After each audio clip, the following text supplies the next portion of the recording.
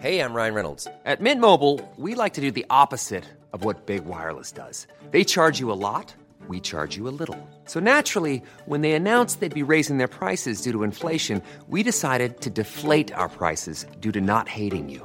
That's right. We're cutting the price of Mint Unlimited from $30 a month to just $15 a month. Give it a try at mintmobile.com/switch. $45 up front for 3 months plus taxes and fees. Promo rate for new customers for limited time. Unlimited more than 40 gigabytes per month. Slows full terms at mintmobile.com. Hi, I'm Daniel, founder of Pretty Litter. Did you know cats tend to hide symptoms of sickness and pain? I learned this the hard way after losing my cat, Gingy. So I created Pretty Litter, a health monitoring litter that helps detect early signs of illness by changing colors, saving you money and potentially your cat's life. Pretty Litter is veterinarian developed, and it's the easiest way to keep tabs on your fur baby's health right at home. Go to prettylitter.com and use code ACAST for 20% off your first order and a free cat toy. Terms and conditions apply. See site for details. Even when we're on a budget, we still deserve nice things. Quince is a place to scoop up stunning high-end goods for 50 to 80% less than similar brands. They have buttery soft cashmere sweaters starting at $50, luxurious Italian leather bags, and so much more. Plus, Quince only works with factories that use safe, ethical, and responsible manufacturing. Get the high-end goods you'll love without the high price tag with Quince. Go to quince.com/style for free shipping and 365-day returns. You can live a long, healthy life if you're HIV positive. With the current treatments, we can get patients down to being undetectable. The array of options is so much greater today. U equals U. Undetectable equals untransmittable. If someone who's HIV positive, they're taking their medication, they're undetectable, they're not able to pass HIV to their partners. Do it for you, Montgomery County. Your HIV treatment is their prevention. Get more information at doitforyoumc.org.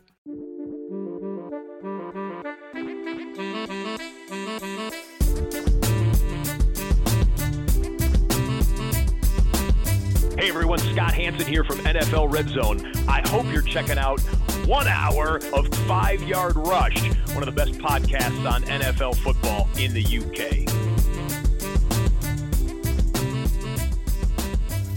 Hello and welcome to the 5 Yard Dynasty podcast. I hope you're all doing well.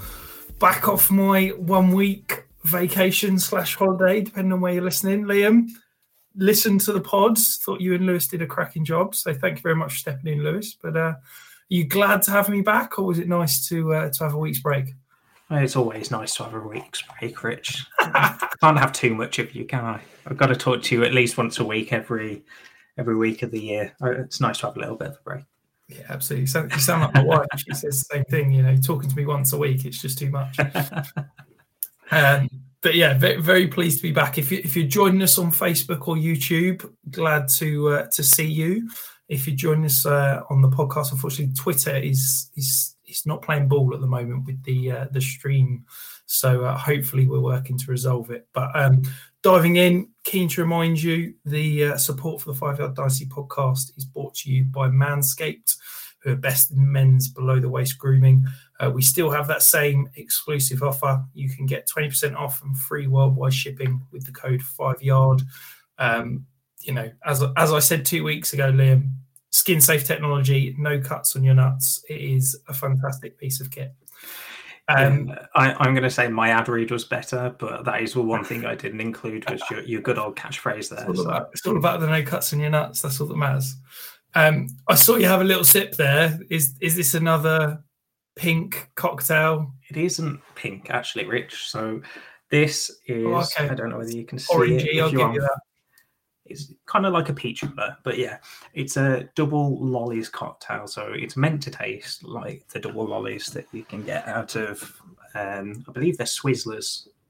Swizzler double lollies, but giving a nice plug to a non-sponsor. Yeah. Love it. Sponsor us, Swizzlers. So that is made with amaretto vodka, Southern Comfort, lime juice, orange juice, pineapple juice, and grenadine. And this one was found by my lovely girlfriend, and she actually made it for me today. So it tastes really nice. I'll bow to your knowledge. It's not one I can say I've ever consumed. But an impressive list of ingredients. I've certainly not seen a 7 ingredient cocktail in a while. No, but it is actually really nice. So if you've got all the ingredients, definitely try it. All right. I will add it to the growing list of things I need to try. But we had an incredible week. I don't know about you, Liam, but it just felt slightly bonkers. I think I've said this maybe 13 weeks out of 13 so far, but yeah, some crazy high scores, some nice breakout games. But who were the high scorers? I think with this week, it's been extremely high scorer, or you've got a lot of high scorers, but in previous weeks it's been bonkers because you've had some really low scoring weeks across the board. But as I said, this week has been extremely high scoring. So as usual, it is 4-point touchdown for quarterbacks and it's PPR for every position, including tight ends. There's no tight end premium. Sign off at the QB position, you've got Tom Brady, Kyler Murray, and Justin Herbert had an absolute day. Led those Chargers to a great victory over the Bengals there. You've also got at the running back position, Javonte Williams, Rich. Absolutely love this. Love this guy. He got the workhorse role there today. I say today, a couple of days ago now. And Mike Boone had a couple of touches and he looked okay, but it was all the Javonte Williams show. He did have a catch at the end of the second quarter that was, I think it was about 30 plus yards. So that would have been a couple of points there. But otherwise, Javonte was an absolute beast. I'm just so delighted for Dynasty and Fantasy Twitter that Javonte Williams finally had a breakout game.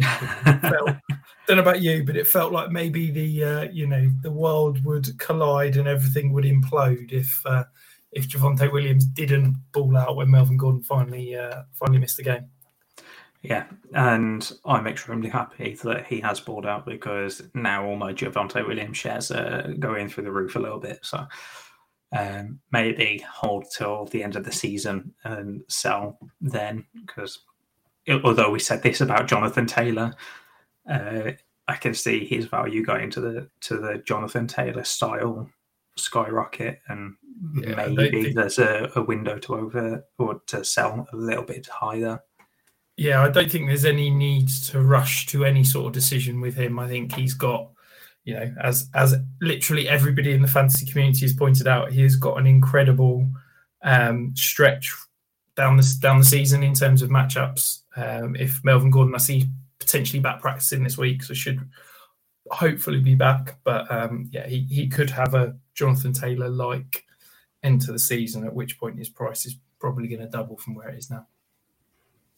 So at the running back position, you've also got David Montgomery back in the top three. I know that people weren't overly excited by him in the off season, but he is back in the top three of the highest scorers. And Josh Jacobs had a great week as well. The wide receiver position, you've got Justin Jefferson, Deontay Johnson, and Chris Godwin. Deontay Johnson, PPR machine, and then Justin Jefferson with Adam Thielen going out, which we'll cover in a little bit, just soaked up all the targets that he could there. Yeah, absolutely. I think, look, Justin Jefferson, there was a lot of talk a few weeks ago, wasn't there, about whether Jamar Chase is the dynasty wide receiver one. I think Justin Jefferson's just proved that he is a cut above.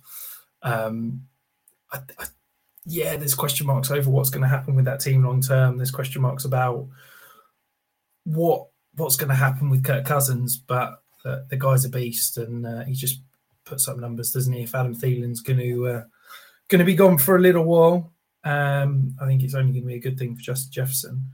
And the other thing that's probably worth mentioning is my boy Deontay Johnson, absolutely balling out yet again. I think I'm hoping that the way he separates and the way he performs, he's hopefully going to be quarterback proof, because I think he's going to need a new quarterback next year. But I guess the one thing I would say is that before everybody starts going, but he dropped a ball, that's his first official drop of the year. Here we go with the drops again. It just shows, all I'm saying is it just shows that drops are irrelevant. He had 14-15 last year. That's his first one this year, and I'm fairly confident he'll be all right for the next few weeks.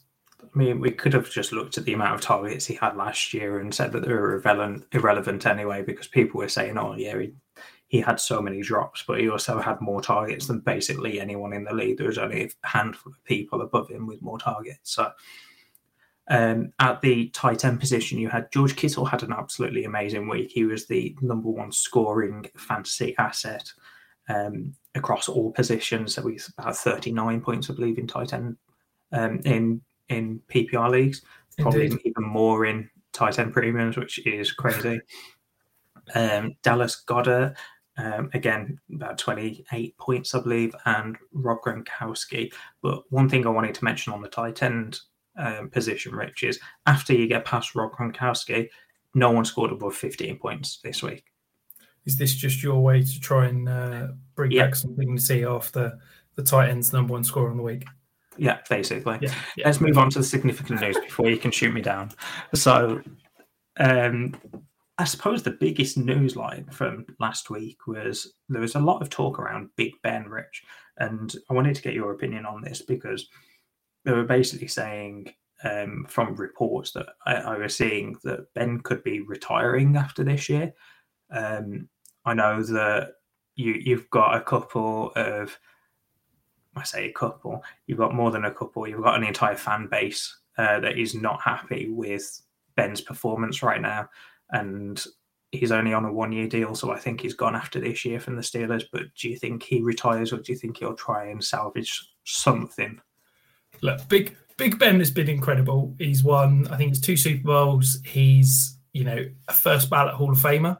He's been a fantastic quarterback for the Steelers. But if he turns around and tries to say, I'm coming back for 1 more year, they're going to shoot him out the door. Like, in what world is Big Ben welcome back at the Steelers as their starting quarterback next year? That's absolutely, there's not. He's done. He's done. Do you think he doesn't go anywhere else? No. Who have you seen him play this year? Have you seen how pathetic his arm is? I've seen him play, and I am saying he's pathetic, but do you not think that he leans on his 2 Super Bowls, his first ballot Hall of Fame Philip Rivers was one and done in Indianapolis, and Philip Rivers had like 100% more arm left than Big Ben does. Big Ben saying something. Exactly. Big Ben is done. If any team takes a flyer on Big Ben next year, they just setting fire to the money. Like I will come and be your starting quarterback. I'm confident that I can do a better job than Big Ben. I can throw the ball more than 10 yards without it going 30 in the air. It's if you watch the game from the weekend, he had a few. It was nice to see him actually, downfield targets towards Chase Claypool and Deontay Johnson, but he was having to get so much air underneath them to get the ball there. It was ridiculous. The guy's done, and I just find it hilarious that he's sharing in private circles behind closed doors that he thinks this is his last season. Like he's done. Everybody knows it. The Steelers know it. It's just enjoy your final year, Ben, and we'll wave you out the door. So if there are any people with connections to an NFL executive, I want you to get in touch with Rich. His Twitter handle is @Dynasty Island. Pretty sure he wouldn't mind me giving you his phone number as well. Get in touch with him. He will be your starting quarterback next year, and I will pay you to see him on the field for at least 10 snaps. Hey, I've got look. I'd like to point out my career at quarterback was 1 pass attempt, 1 completion for 2 yards and a touchdown, and that's it. I've never attempted another throw. So some would say perfect passer rating, So very, very close to Mac Jones's stat line from yesterday. Yeah, pretty much. Moving on to Adam Thielen has aggravated his ankle, so I believe it's a right ankle sprain, a high ankle sprain. So he's potentially done for 3 to 5 weeks, which means we're getting towards playoffs, Rich, for dynasty playoffs at least. Season's over, isn't it? Yeah, for fantasy purposes, his season's probably done. You've also got Taysom Hill. We don't really know what's happened here. Is it apparently a mallet finger? But I love that I've never even heard of a mallet finger before. No, quarterbacks have had mallet finger in the space of 6 weeks. we don't really know a timeline at this point. He could be okay to play this week, but if not, Trevor Siemian is coming back into the lineup. Miles Sanders has re-injured that ankle that he went on to IR for, so he's done for 2 to 4 weeks potentially. Especially with this bye coming up, it means that he could miss only one game. But I really would like to see my boy Kenneth Gainwell get some more touches. He was great this week. I'm going to hand it over to Rich because he's about to shoot me down, but I will say I was wrong. Last time Miles Sanders got injured and Gainwell did not get all the touches. I think that was a bit hopeful. But with Jordan Howard out, I haven't heard any news since he's been injured, so I don't think he's back yet. But maybe Boston Scott just comes in and it's still the 1-2 punch. Yeah, I mean, it was interesting. So obviously I watched a lot of this game being, against the Jets. I was really impressed with Miles Sanders. I think the thing for me is that I've always liked Miles Sanders as a back in space, but what he did well Sunday was he was running between the tackles was very impressive. And to me, it was showing, just what a complete back he can be if he's actually going to be utilised in that way. On the Kenny Gainwell point, I think, yes, he got all the work when Miles Sanders went down. Yes, people are going to look at the, 22% target share and that side of things and get super excited. 20 plus points. Yeah. The thing is that Boston Scott, yes, he was active, but he was only a late active. And I think he was basically there as an emergency back. He played 4% of snaps. Yeah. He basically didn't get on the field, did he? And I think that Jordan Howard, it should be back after the bye is the reports that I've read. So I think if Miles Sanders is healthy, I think this is his backfield. If he's not, I think it's going to be a complete, mess, timeshare, and I'm not sure you're going to want to, in the fantasy playoffs, be relying on any one of those three guys. So I think, yes, as I know you love Kenny Gainwell, and yes, I'm a fan, but I just think we just need to chill a little bit. I think the stat line says more about the Jets and their shocking linebacker core and inability to cover any running back out the backfield than it does perhaps about Kenneth Gainwell and his elite fantasy potential. I do think that Gainwell's skill set does tie in nicely with the Jets' inability to cover running backs in any way, shape, or form. You didn't need to point that out. I'm just rewording what you said. So maybe I am going a little bit too high. The one thing I did just check was Jordan Howard is probably out next week and hopeful to return in week 15. Mind you, the Eagles are on a bye anyway, so it doesn't matter, but hopeful to return in week 15. So you're probably looking at the same backfield as when Miles Sanders was on IR. Moving on, Joe Burrow had an injury to his little finger. I couldn't find any news line on this or any timeline on this, Rich, so I don't know whether you've seen anything. Yeah, so he dislocated his finger in the game. And they said they popped it back in and it was okay, but it obviously got worse. And having dislocated many a finger, it sort of stiffens up over time. So I think he's said that he's aiming to play this week and he's going to play through it. It's the little finger, which is not as important in terms of gripping the ball. It's not like your index finger, but it does get quite a lot of pressure put on it as you rotate the ball. So it's certainly one to watch because, for a lot of people with Jamar Chase, T. Higgins, even Joe Mixon, Tyler Boyd shares, it's an important injury to monitor as we get to those playoffs. No CJ Uzomah on the shares, Rich. Come on. Let's not forget the fantasy stud. Don't talk about tight ends, I thought, Liam. Speaking about tight ends, though, your boy Logan Thomas, Rich. He has an ACL injury. It doesn't look like it's a tear now. I think that was the initial thought, but he's potentially done for the season at this point. Yeah, it's been an awful season for him. That one hurts because I've got quite a lot of Logan Thomas shares, and because I bought them for free last year, and I was really excited because the Washington offense has got a really nice stretch of games in the playoffs. So I was thinking that I was getting, a nice bounce back tight end potentially, and there he is. ACL.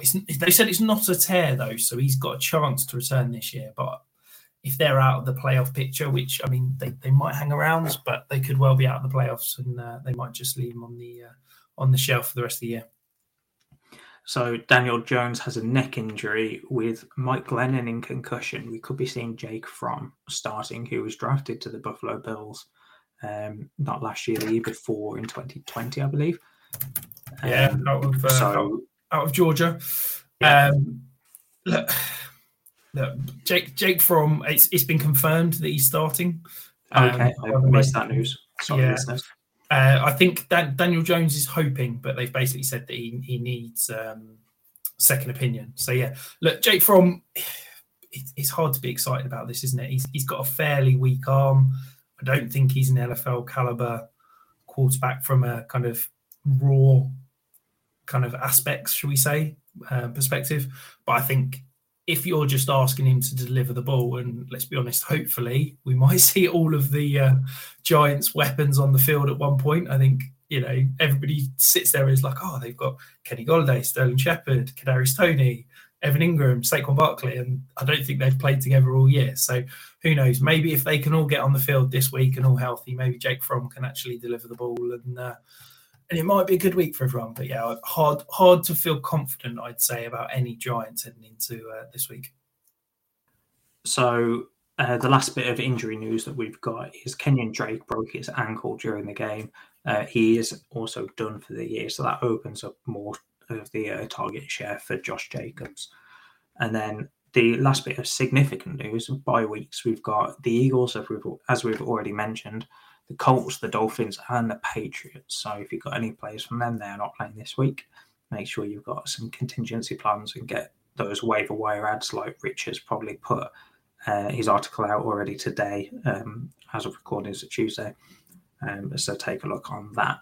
So Rich, Dynasty stock market, do you want to take us away with one of the risers that we've got this week? Yeah, it was quite a nice seamless transition. You're talking about Kenyon Drake and a potential plethora of targets for Josh Jacobs, and he's going to be our first Dynasty riser. Could this be the final opportunity for Josh Jacobs to see a true 3-down role? On Sunday, he saw 9 targets, which I believe is a career high. When Drake went down, look, I know I talked about it in the waiver wire article. Peyton Barber is still sniffing around. Could we see Jalen Richard get some work? But hopefully, we might finally see a Josh Jacobs 3-down role, and he can get out the volume-based RB2 doghouse that he's been sat in for the last 2 years. Honestly, I don't see the point in or the fascination that NFL teams have with Peyton Barber. I mean, Washington, for some reason, kept him around when they had Adrian Peterson and a bunch of other backs sniffing around that backfield. You also had him in Tampa Bay, stopping Ronald Jones from doing basically anything. I don't see the fascination there. But more on Josh Jacobs, really. He's potentially going to jump up. Last year, I believe he was the RB4 or the RB3 through the first 5 weeks of the season. So you're potentially looking at Josh Jacobs getting back to that sort of production. You're most likely looking at a trade deadline that is gone. So you can't really do anything apart from ride this out. But maybe it drives his price up a little bit going into the off-season. If you're a contender, this is great news. Yeah, absolutely. It could be that that little boost that you need just heading into the playoffs. And then the other big riser, you already mentioned him in the high scorers, George Kittle. He was, as you said, the number one player on the week. He scored 39.6 points. His final stat line was 10 touches, 186 yards and 2 touchdowns. It was, I'll be honest, watching the game in 40 of this today, I have no idea how that man didn't end up on the winning side. Like how can a tight end play as good a game as he did in, not just as a receiver, but he had a couple of rushing attempts. He, as a blocker as well. There's some fantastic blocks on traps and stuff. And then he ended up losing. It was absolutely outrageous. The guy was a beast. And I think this just proves that when healthy, he's absolutely in that tight end one kind of conversation. But the problem is that it's a big if, isn't it? Yeah, I'm still wary going into next season with Lance probably taking over that offense. But I think this just solidifies Kittle as the top tier of tight ends, along with people like Pitts, probably Kelsey, still, even though he's had a bit of a down year, and Waller, even though he's been injured. I can see Rich. I don't really know what the word is, but basically pulling faces at me saying, please stop talking because I don't agree with you. So, Rich, what don't you agree with, mate? I just don't know if, for me, I think with Waller's performance this year, I wonder if he's fallen out of that top tier. I think that Kelsey deserves to still be in that conversation. I think Kyle Pitts has shown enough potential, and with his draft capital and at his age, he should absolutely be in that conversation. And I think George Kittle has produced this year. I don't think Waller, when healthy, has produced. So for me, he's still kind of in that conversation, but I think he's probably closer to tight end 4 and 5 than he is to tight end 1, put it that way. I still think that's a whole tier at the moment. I think the gap between what we saw as tight end, the top tight end tier, and then slightly behind at the start of the season, I think that's just kind of withered away, and it's now a whole tight end tier. I don't think Waller has been moved out of that. I think so if you're talking Pitts and potential, Rich, I don't see how you can't include Waller in his potential. That's my only concern. Yes, age, but I still don't see how you can include one on potential and not the other. Yeah, so for me, I've got Kelsey's my tier 1, Pitts is my tier 2, and then my tier 3 is George Kittle, Darren Waller, and Mark Andrews. So yeah.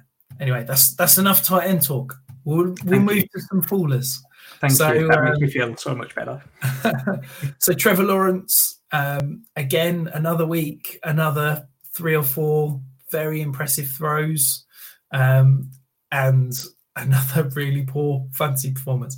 Here's a pop question for you, Liam, putting you on the spot. Can you name who was the number 1 wide receiver for the Jacksonville Jaguars this week? Former first-round pick. Please tell me. I knew that they had. Well, I say no. I saw that one team had interest in Philip Dorsett, and I can't remember seeing anyone signing him. So please tell me it wasn't him. No, it wasn't him. He was drafted by Treadwell. Then I know that I know he's on the Jags. So yes, he led the Jags in targets and receptions this week. It was crazy. Look, I think I still believe in Trevor Lawrence, the talent. I think he is, for me, I've seen enough to believe that he's still an elite quarterback. But that whole situation is an absolute tire fire. There's nothing there that I feel good about in terms of the offensive line, the receiving weapons, the offensive play caller, Urban Meyer. It's just awful. Now, my question is that we saw at the beginning of the year Trevor Lawrence being put in the same tier along with Joe Burrow as a top 7-8 dynasty quarterback coming out. Do you think you can still call him a dynasty QB1, or do you think that he's fallen that far? I think he's fallen outside of the QB1 range for me. I was already skeptical about putting him in the QB1 range without him taking a snap. Same with every other rookie quarterback this season. But I think with Lawrence specifically, I had him lower going into the season. I think I probably got him higher than what the dynasty community sees him as right now, because I think that situation is going to get better. Same with Zach Wilson. I think, yes, his production, both of their productions aren't great. We spoke about both of them last week with Lewis, but I think that their situations are going to get better. I think if anyone's going to get better, it's going to be Lawrence's. Sorry, Rich, but I genuinely see the Jags offense as having more weapons than the Jets offense right now, and that's saying something. You've not watched enough of Elijah Moore, that's for sure. I think yes, I'll healed on Elijah Moore, but you've also got James Robinson.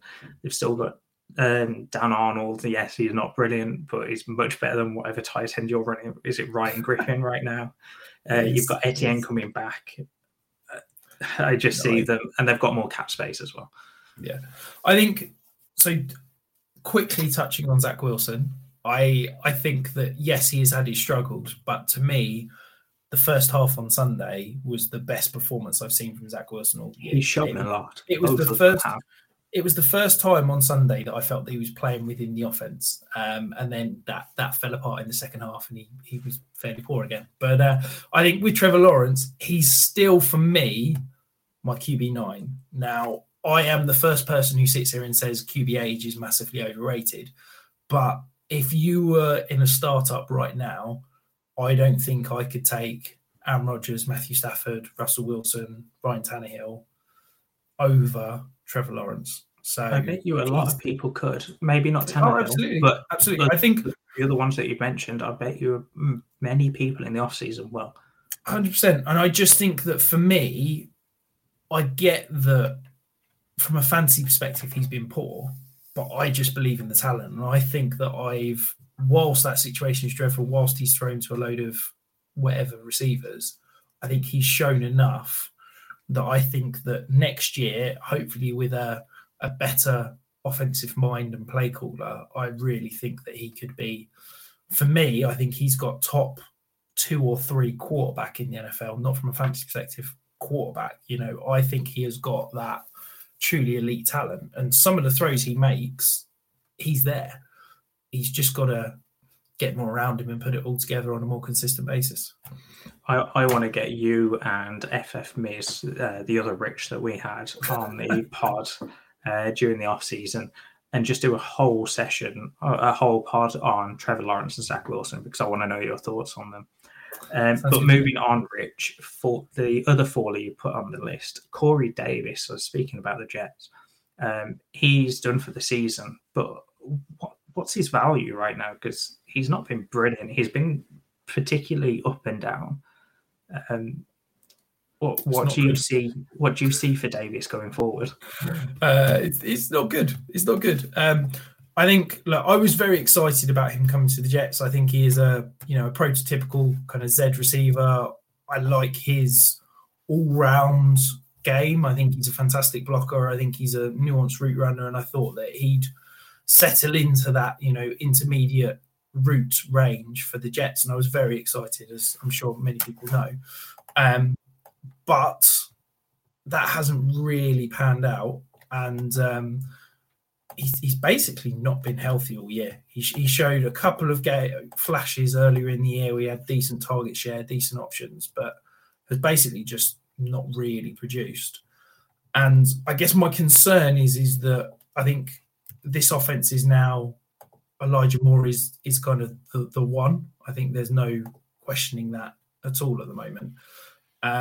So my concern is that he's now going to settle into that roster clogger range where you never feel great starting him, but he's got too much value to kind of just cut, but you're never going to get anything for him in a trade. So I am very concerned that we've quite quickly entered that roster clogger range, and maybe this offseason is wait for there to be a couple of hype pieces about Zach Wilson and him looking great, and then it's get what you can for him kind of time.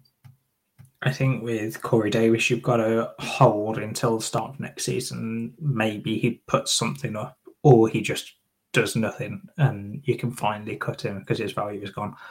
I don't think right now you can really do anything with him. He just may be a throw-in piece in trades just to get it over the hump and get it accepted.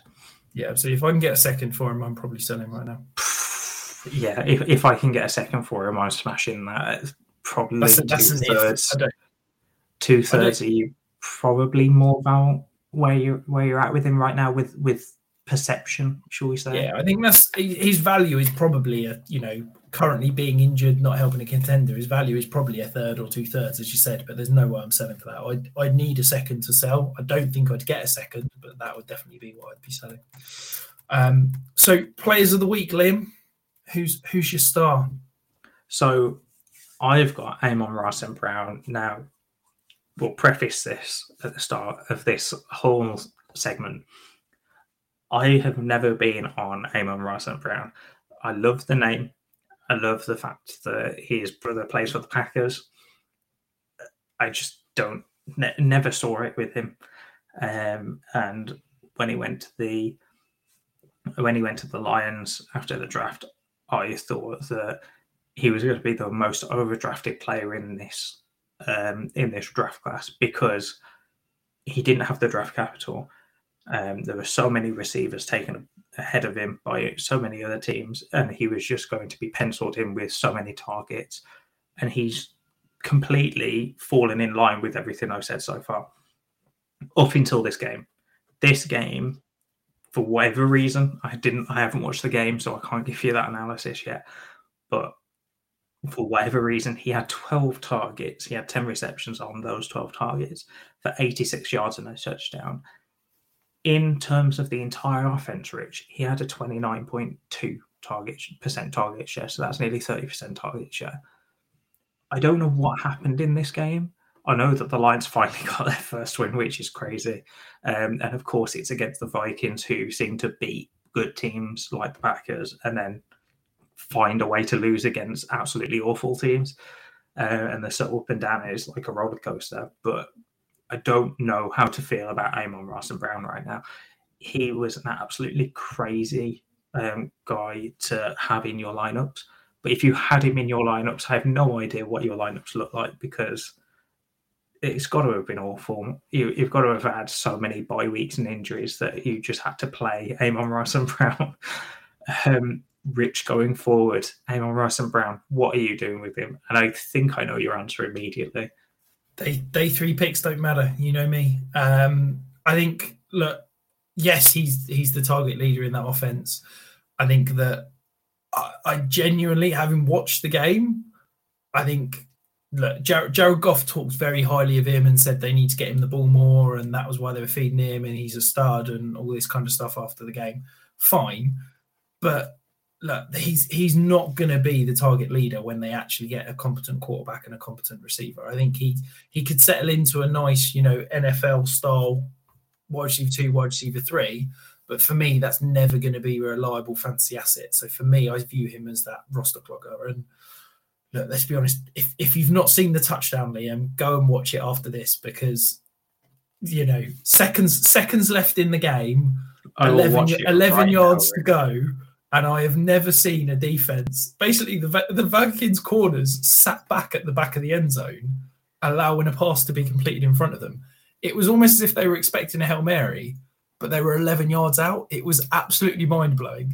It's honestly one of the most ridiculous defensive plays I've ever seen in the NFL. It was moronic from what is normally a really disciplined, really well-coached defense from Mike Zimmer. So it was just ridiculous. But look, I think Amon-Ra St. Brown's going to have flash games like this. He's going to see volume because this is the kind of offense. There's no real top receivers. There's, target shares. How many different receivers have we seen lead the Lions in targets this year? And I think that would I be surprised if over the next 3 or 4 years we get games like this from Amon-Ra St. Brown again? No, not at all. He'll probably have 2 or 3 of these a year.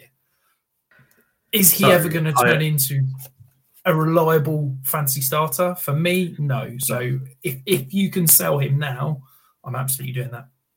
Sorry, I'm just watching the touchdown, and I have no idea what the it's almost as if they've gone, okay, we're going to defend the back shoulder fade. That we're defending the back pylon fade. Sorry.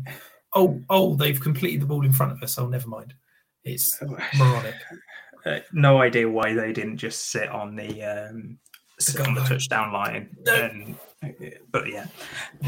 Anyway, my star of the week, Liam. So I've dug a little bit deeper. I didn't want to go for a headline star, but I've gone with Tony Pollard. So you have to think back now because it was obviously Thursday night, but he had 7 rushes for 71 yards and a touchdown. One of the funniest touchdowns, I think, talking of poor defensive play, I'm not quite sure what Michael Williams was doing on this play, even just jogging alongside him. It was hilarious. He also had 4 targets in the passing game. I think Tony Pollard has shown this year that he's fantastic. He's, in that flex conversation, despite sharing a backfield with Ezekiel Elliott. But do you think that he's potentially that elite top handcuff conversation. We've seen Alexander Mattison, now Dalvin Cook's gone down. Is Tony Pollard in that conversation, or do you think he's better than that? Is he in that AJ Dillon where he's got that kind of standalone value and isn't just a handcuff? You stole the words from my mouth when you said AJ Dillon, because he was the first person I thought of when you mentioned is he a top handcuff? Because it depends how you view handcuffs, because they can mean one of two things. You can either think handcuff is purely for when a running back goes down, which I suppose was the way that you were probably speaking about him there. But a lot of people don't view handcuffs as having standalone value. And that's why I was so on AJ Dillon this year, was because I thought that he had so much standalone value that not many people thought he had. Whereas Tony Pollard, I think, has always been viewed that way. Or I say always, post-rookie season has always been viewed that way. So Pollard has shown when Zeke isn't around in that offense, he will basically slot in for Zeke and be, I wouldn't say more electric, but basically make sure that offense runs exactly the same as what would happen if Zeke was there.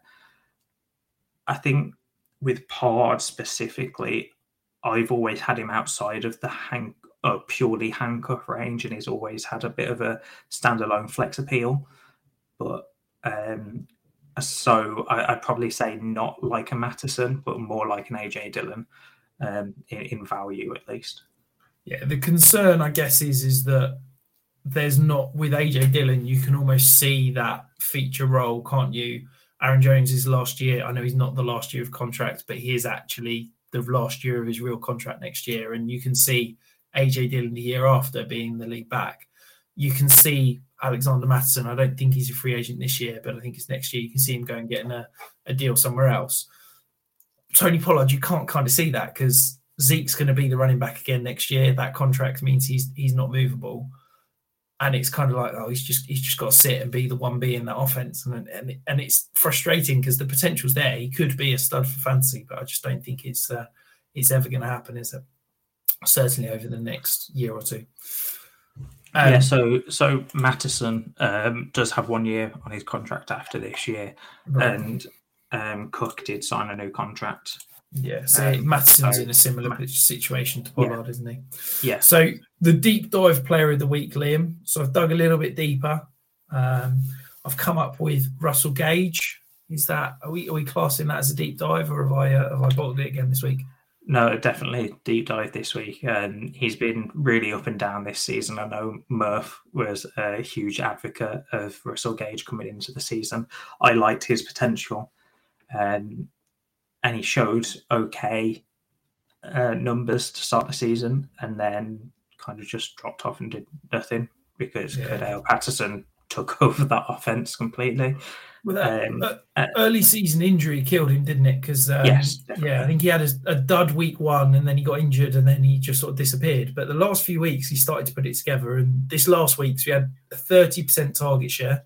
He then had 11 receptions for 130 yards, and I think he's never going to be that take the top off defense, deep threat that's gonna tear apart a defense. But I think in terms of a solid move the chains possession receiver, I think he's there. I think he'd be a good number 2 in most offenses.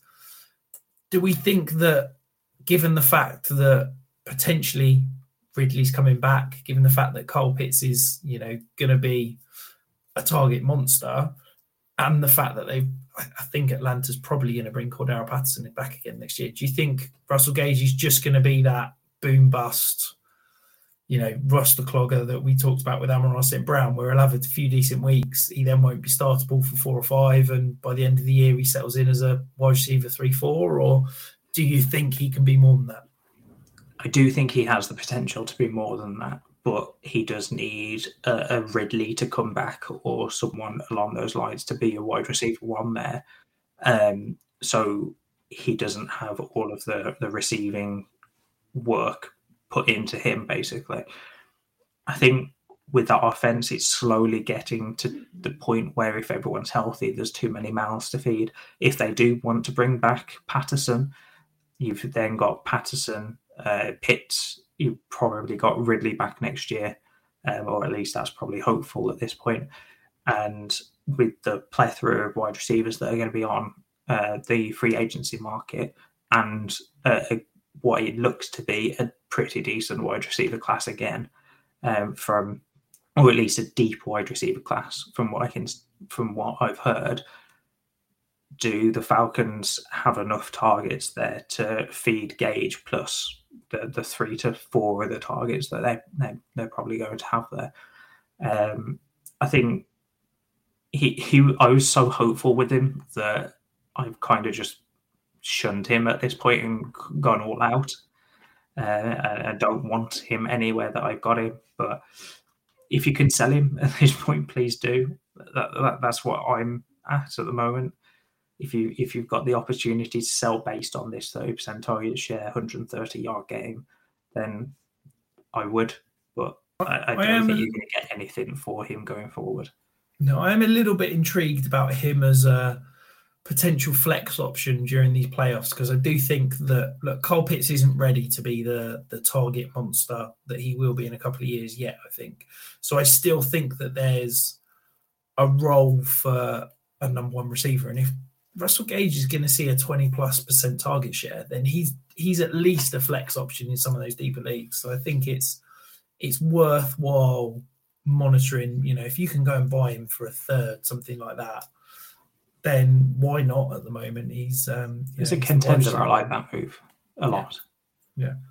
So the spotlight player of the week, Liam, and I'll be honest, I've kind of held off this one. I was hoping to take a victory lap because I kind of stood on quite a firm kind of platform and faded him. I was lower than consensus in rookie ranks. I've not got a single share, but I'm ready to admit defeat.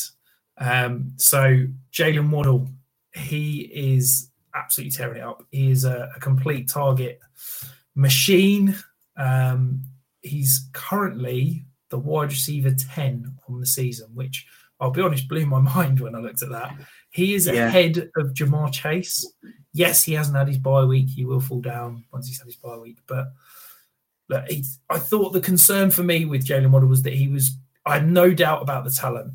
My concern was that he was never going to be what I'd class a proper receiver. I thought he was going to be a gadget player. I thought he wasn't going to be able to carve out a true role. But we see so far he's had a 23.8% target share. He's got an ADOT of 7.1. He's still getting targeted down the field. And yeah, I've kind of admitted defeat. He was my wide receiver 5 wide receiver 6 in rookie ranks. He's now up to my wide receiver 20 overall. He has been a huge riser for me in season. I really believe that all the time Tua is the quarterback, and I think Tua is going to be around for at least another year. I can't see any world where Jalen Waddle isn't going to get fed targets, because this offense needs that, yak potential. It needs that spark plug, because unfortunately Tua can't do it with his arm because he's not got the arm strength to kind of challenge defenses. So it needs to be quick, sharp, get the ball out and let your playmakers go and feast. Yeah, I think when we're coming into the year, and especially post-draft, Waddle was the player that I struggled with the most because I liked him, but I didn't see the path of fantasy relevance like you. I think I had him as the wide receiver 5 purely because I could have had him anywhere between the wide receiver 3 and 5. I liked Rondale and Bateman more. I'm a massive Bateman fan. And Smith and Chase were the top 2. But Waddle has far surpassed my expectations, especially from a fantasy point of view. I did like him getting drafted to the same place where he had his college quarterback. But I didn't see him a path to fantasy relevance there. So I'm glad to have been proven wrong But as you said, you have no fantasy shares of Waddle, and nor do I. I took Bateman and Rondale above Waddle, unfortunately. But yeah, I struggle with Waddle still because he's the wide receiver one in that offense, but we have no idea what that offense is going to look like come next year. I've probably said that about every offense coming into this season, but genuinely, because there are so many wide receivers out there next year, we haven't seen Waddle on the field with Fuller, to my knowledge, for a full game. We haven't seen Waddle really been challenged for targets since he's blown up over the past few weeks. So what do we see when Devontae Parker's back or Fuller's back or another wide receiver comes in next year? We've seen Will Fuller's, I think, is done in Miami. He's got this broken finger that has lingered. He signed a 1-year, $10 million deal. I think maybe he plays down the stretch, but I don't think Miami are bringing him back.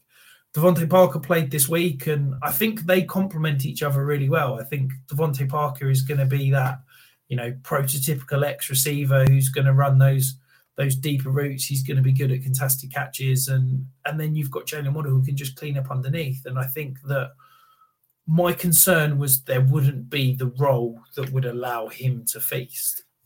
And Miami have just proved that they're happy to feed him, 7, 8, 9, 10 targets a game on those underneath crossers, on those, short double moves, the zigs and digs and things. And he can create separation. He can do stuff with the ball afterwards. And I think that, I'm happy to admit that I was wrong on Jalen Waddle. I thought I loved the talent. I just didn't believe that a guy that basically never put it together for any sort of consistent spell in college could do it in the pros. But I'm happy to admit I'm wrong. As I said, he's now up to my wide receiver 20. So, that's ahead of Devonta Smith. That's ahead of Elijah Moore. That's ahead of the likes of Jerry Jeudy and Brandon Ayuk. So he's definitely for me a sought after dynasty asset, and I'd pretty much be happy paying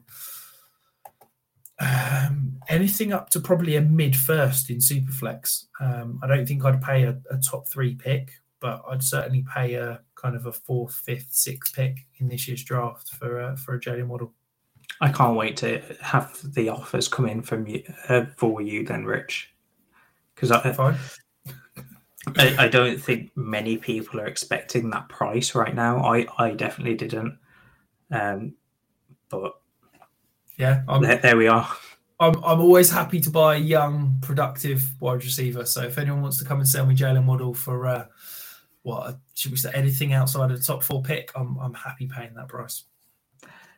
So, Rich, moving on to the listener questions, we've been smashed by 4 this week. So, first of all, we'll go with some of the quick hitters.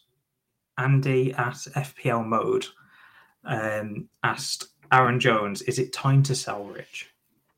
Absolutely not. I don't think it's ever the time to sell a player coming off injury when his backup has played well. I think that for me, if you've got Aaron Jones, you can probably sell him for like a mid-first, if that. I'd much rather hold, see what he does over the next couple of weeks. I think that he could still produce, a decent playoff stretch. And then you could potentially look at moving in the off-season.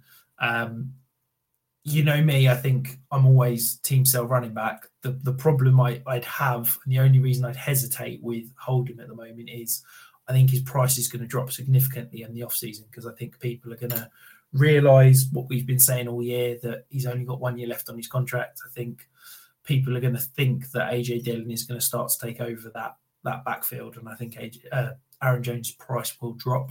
So for me, I'd hold this week, but probably look to sell in 2 or 3 weeks. Yeah, if you can sell, probably postseason, or find a buyer that is expecting Aaron Jones to be immense coming to during the playoffs. Now is probably the time to sell, because I was thinking about it as you were speaking, Rich, and if you tried to sell when people started going into redraft mode next year, I think you're probably looking at a lower value than what you would be coming up to the games this week. Andy also had another question, Rich. As a contender, would you trade Cordell Patterson for either Sutton or Juju? So Cortland Sutton or Juju Smith-Schuster. And if so, which one would you? Absolutely not. No way, Jose, to use my 3-year-old's line. No, I think, look, for me, I've got Cordell Patterson for the rest of this year. I've just done my rest of the season rankings. He's my RB7 for the rest of the season. I think he is an absolute, league winner this year. As a contender, I'm not selling him for anything over less than a massive overpay. And for me, Juju, Cortland Sutton, that's pretty much a step sideways, maybe even a little bit of a step back in terms of value. So there's absolutely no way I'm selling Cordell Patterson for either of those receivers. I think if you're in a rebuild, that's a different question. But as a contender, I'm taking Cordell Patterson every day of the week in that trade. Yeah, as a rebuilder, I get the move, and I'd quite like that move of Cordell Patterson to Juju. I'd probably want a little bit on top. But yeah, I think that's a great move as a rebuilder. But as a contender, there is no way I'm doing that trade. So Rich Marcus asks, Jacobs or Dillon long term? Oh, you know my answer. What's yours? Shocking your answer, I'm sure. So I've got them. They're actually 2 spots apart. So I've got Jacobs just ever so slightly ahead. But they're pretty close. A lot of that with Jacobs being slightly ahead is the fact that he's producing for you right now. I think if you were to ask me at the end of the season, then I'd say I'd prefer Dillon over Jacobs. I just think that Josh Jacobs is a solid RB2 for you right now, whereas AJ Dillon is probably more of a flex. If not higher after the Drake injury as well, exactly going forward. Exactly that. So I'd say that come the off-season, it'll be Dillon. But right now, just because he's helping me in the playoffs, Josh Jacobs. Richie caught me while I was drinking. I just couldn't have talked for an extra 10 seconds, could you? I absolutely could have, but I didn't want to because I saw you taking a big swig. I thought I'd highlight the fact that you were taking a big swig of your. Highlight that as finishing my drink. Thanks, Rich. Yeah. So the last listener question, Rich, from John Ball. Doku, who has been an absolute godsend with all these listener questions this season. This is the one that we want to take a bit more time on. So he's in a rebuild at the moment. He has 4 firsts and 3 seconds in 2022, and he has 2 firsts and 3 seconds in 2023. So a lot of picks over the next 2 years. His QBs are very young. He's got Lamar Jackson, Justin Fields, and Deshaun Watson. It's in a Superflex league. What would be your step-to-step guide for his rebuilding team with that amount of picks? Okay, so without knowing anything about the rest of his roster, the fact he's not mentioned anything, I'm going to presume he's basically got no other kind of assets at wide receiver, running back, tight end. So my move would be I'd basically be looking at those picks. And I'd be basically penciling the fact I'm not going to make all 7 of those picks this year and all 4 of my picks next year. I've spoken about it before. I've said I don't believe in 2-year rebuilds. I think any roster can be turned around in 12 months. So I would be looking, depending on the rest of his roster, at competing for a playoff spot in 2022. So what I would personally look to do is I wouldn't buy running backs. I don't know if I've said this on the pod before, but it's something that I say to quite a few people is don't buy running backs in the off-season, okay? You will see by the Cam Akers, J.K. Dobbins injuries before the season, running back values can plummet in a heartbeat, okay? I look to buy running backs at the start of the season or in those first 2-3 weeks, because yes, you might have to pay a bit more, but I would rather that security of my asset is not going to go up in flames. And I think every year you can get a Leonard Fournette, a Cordell Patterson for a second round pick after the first couple of weeks of the season. Okay. So I would probably not look to buy any running backs. I'm buying volume at running back, so I'm going to go out and buy a load of 3rd and 4th round pick running backs. I'm going to try and, my way of building a depth of 15 plus running backs.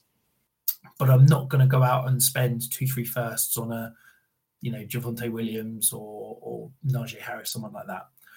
I am then looking to move those 1st round picks for young wide receivers that I can build around. Okay, so I am targeting the likes of Justin Jefferson, CeeDee Lamb, Jamar Chase, Deontay Johnson, Jalen Waddle, Devonta Smith, Elijah Moore, people like that. I'm asking the prices on all of those guys. Okay, obviously I have my prices that I'd be willing to pay. I'm not willing to overpay, but if I'm looking to build a long-term dynasty, I want to do it around young stud wide receivers.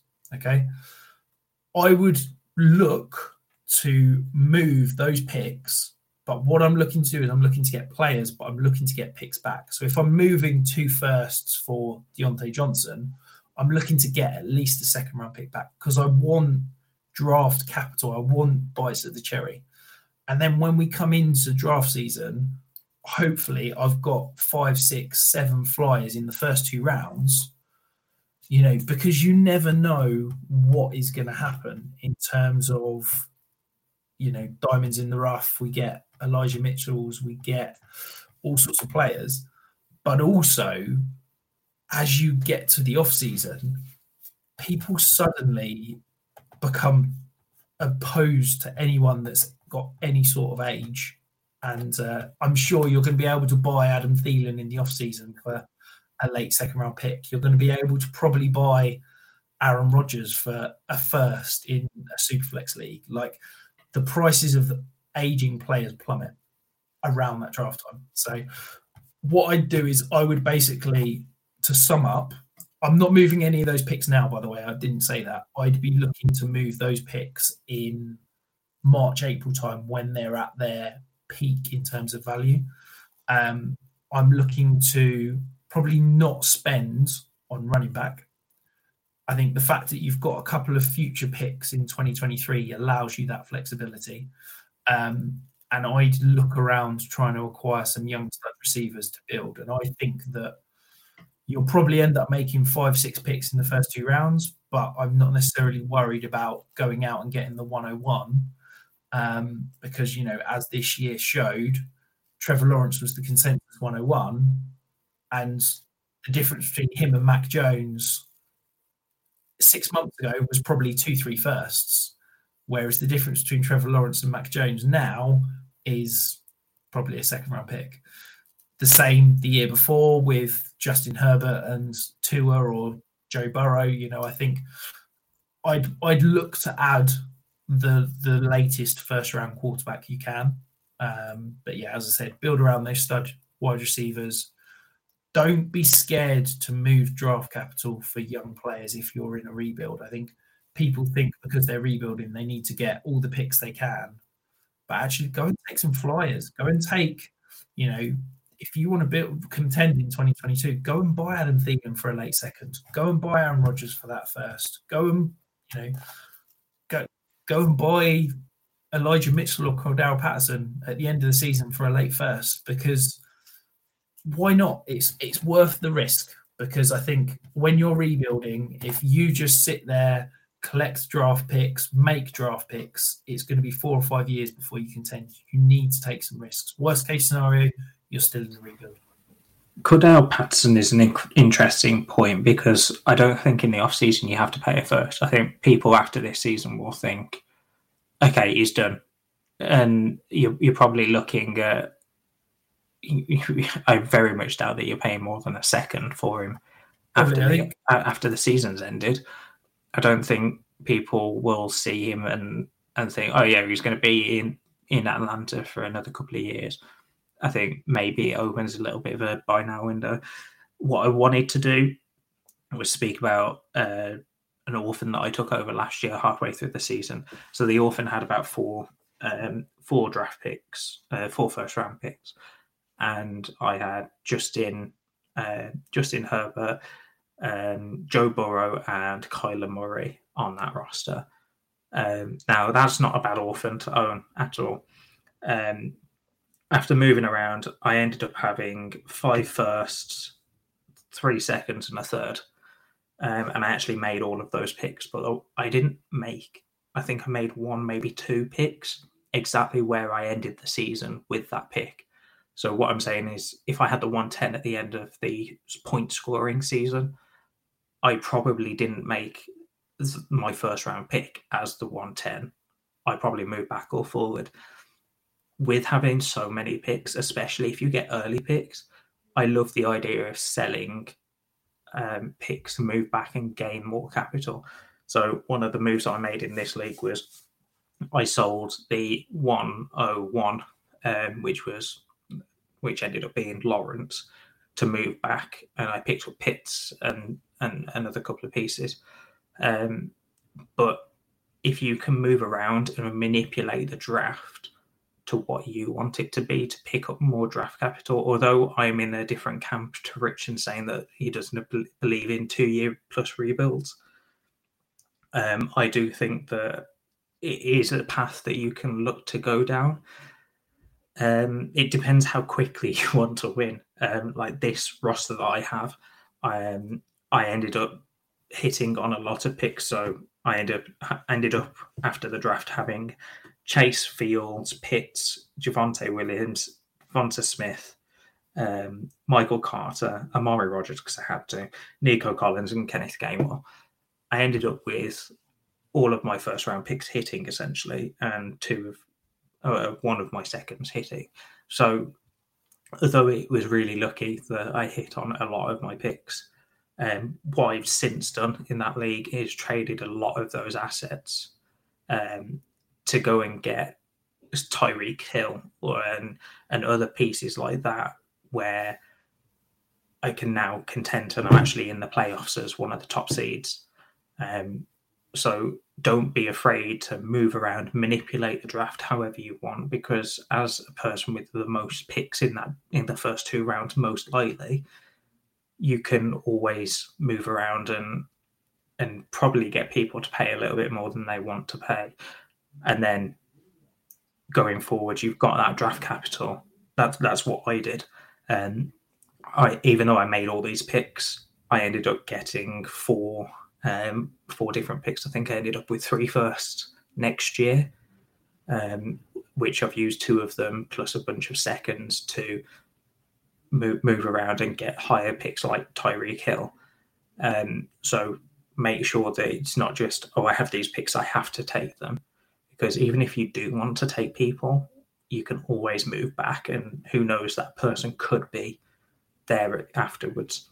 I will say picks will always have a hit rate, and you're not always going to hit. So this is a very unlikely scenario that you pick 5 first-round picks and they all hit.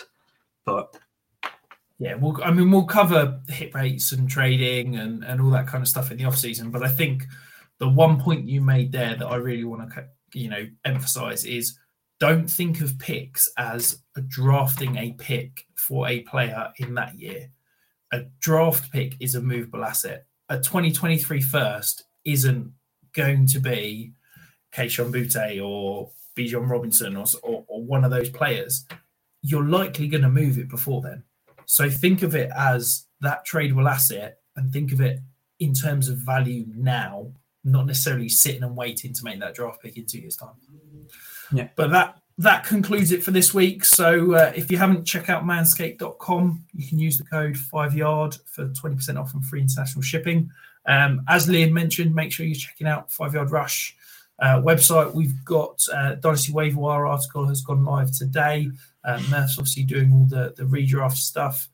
The college guys are absolutely tearing up at the moment. They've got all the college previews and reviews as we're in the bowl season. And obviously Pitsy and Rob will be back with their fantastic articles as well. So thank you very much for listening, for watching along if you're watching on YouTube or Facebook. And thank you, Liam, and we will see you again next week.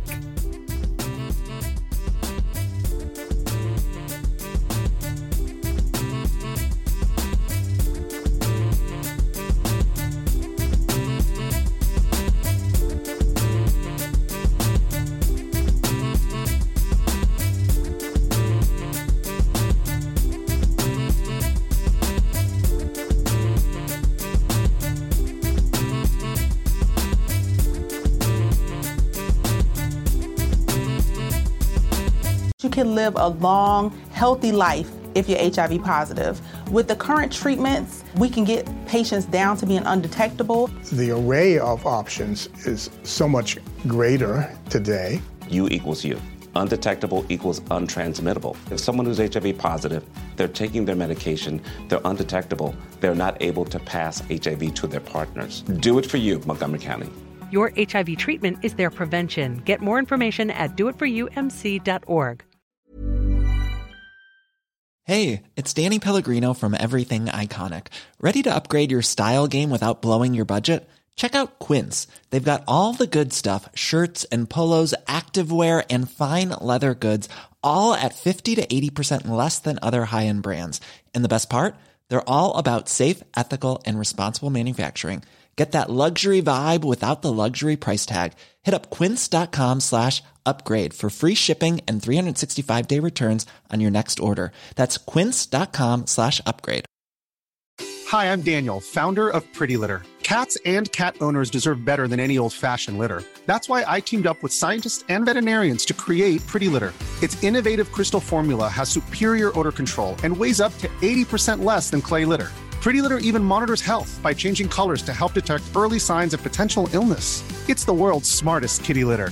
Go to prettylitter.com and use code ACAST for 20% off your first order and a free cat toy. Terms and conditions apply. See site for details.